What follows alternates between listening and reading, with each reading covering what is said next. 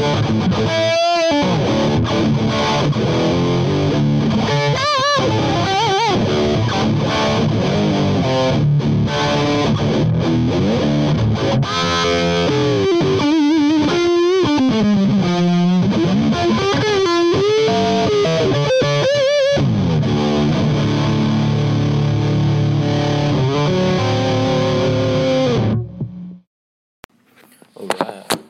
in this episode we're going to talk about stroke.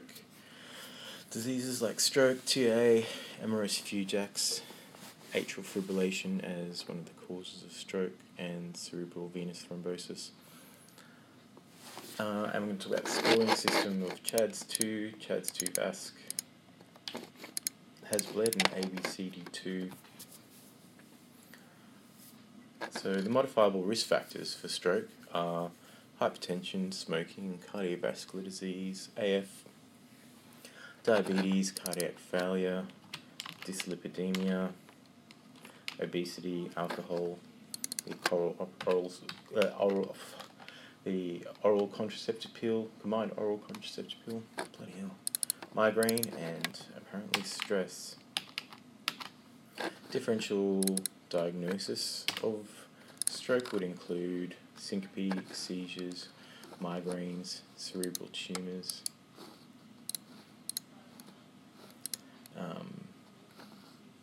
Investigations of stroke, I'll do that later. So in terms of examination, there's some funky exam processes you can do in stroke. We talk about those in the ENT article. So they're basically the HINTS exam.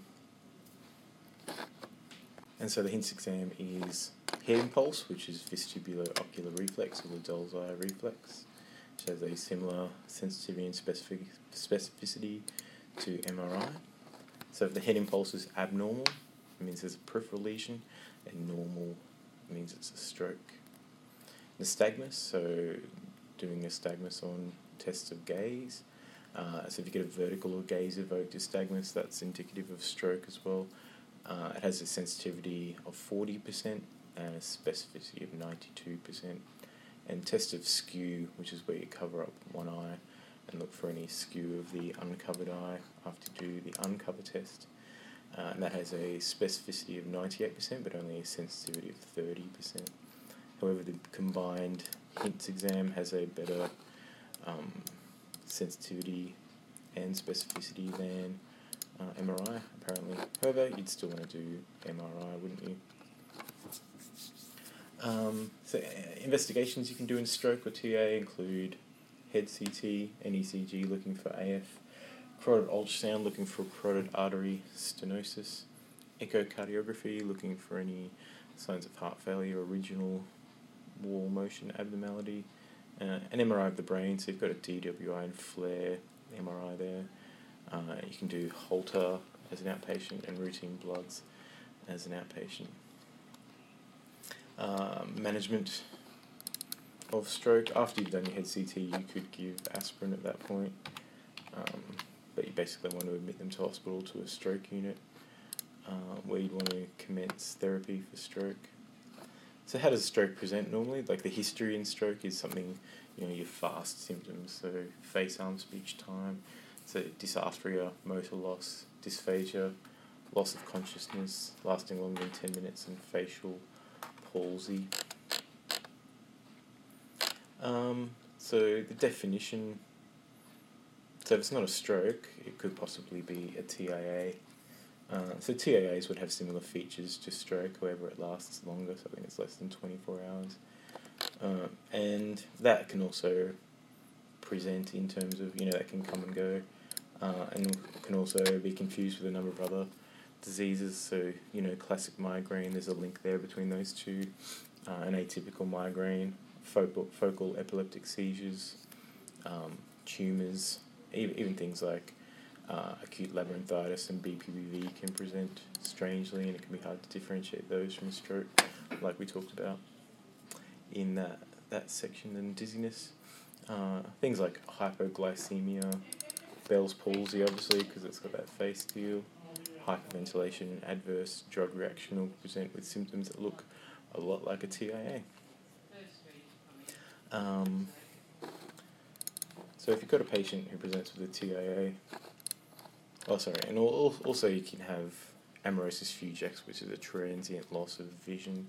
So it's like a TIA, but involving just your vision. So they can also have differentials as well. So the differentials of transient amaurosis fugax include retinal hemorrhage, retinal venous thrombosis, retinal detachment, retinal artery occlusion, optic neuritis, or vitreous floaters. And then lastly, in diseases, before we go into the scoring systems, we'll talk about central venous thrombosis. So cerebral venous thrombosis is next. So this is something you want to consider if you've got a woman in 20 to 35 who's either postpartum, uses the combined oral contraceptive pill, or is pregnant. So it presents as a headache with pulsatile tinnitus, unilateral deafness, diplopia, facial weakness and visual change.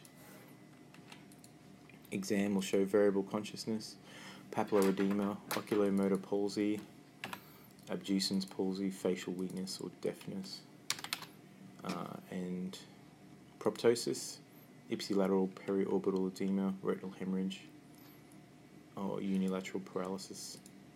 So diagnosis is by MRI, and the acute phase treatment you want to anticoagulate with heparin, followed by warfarin for 6 months. So going into the scoring systems, let's start with Hasbled. H is for hypertension more than 160, A is for abnormal liver or renal function, S is for stroke, B is for bleeding history or disposition, L is for labile INR with less than 6 or 10 in range, E is for elderly, and D is for drugs with antiplatelets, alcohol or NSAIDs. The ABCD2 stratification, so that's gives you an idea of what percentage likelihood is that your TIA will become a stroke. Risk of stroke in the first 7 days of TIA. So A stands for age more than 60, B is BP more than 140, or more than 90 diastolic. You get 1 point for both of those. C is for clinical features, so any unilateral limb weakness gets you 2 points, and speech impairment without weakness gets you 1 point. Duration of symptoms, if it's more than 60 minutes, 2 points, or less than 60 minutes, you get 1 point, and presence of diabetes gives you 1 point. The maximum you can have is 7 points on ABCD2, and greater than 4 is high risk, less than 4 is low risk. So CHADS 2 score is, where is it? C is for congestive heart failure.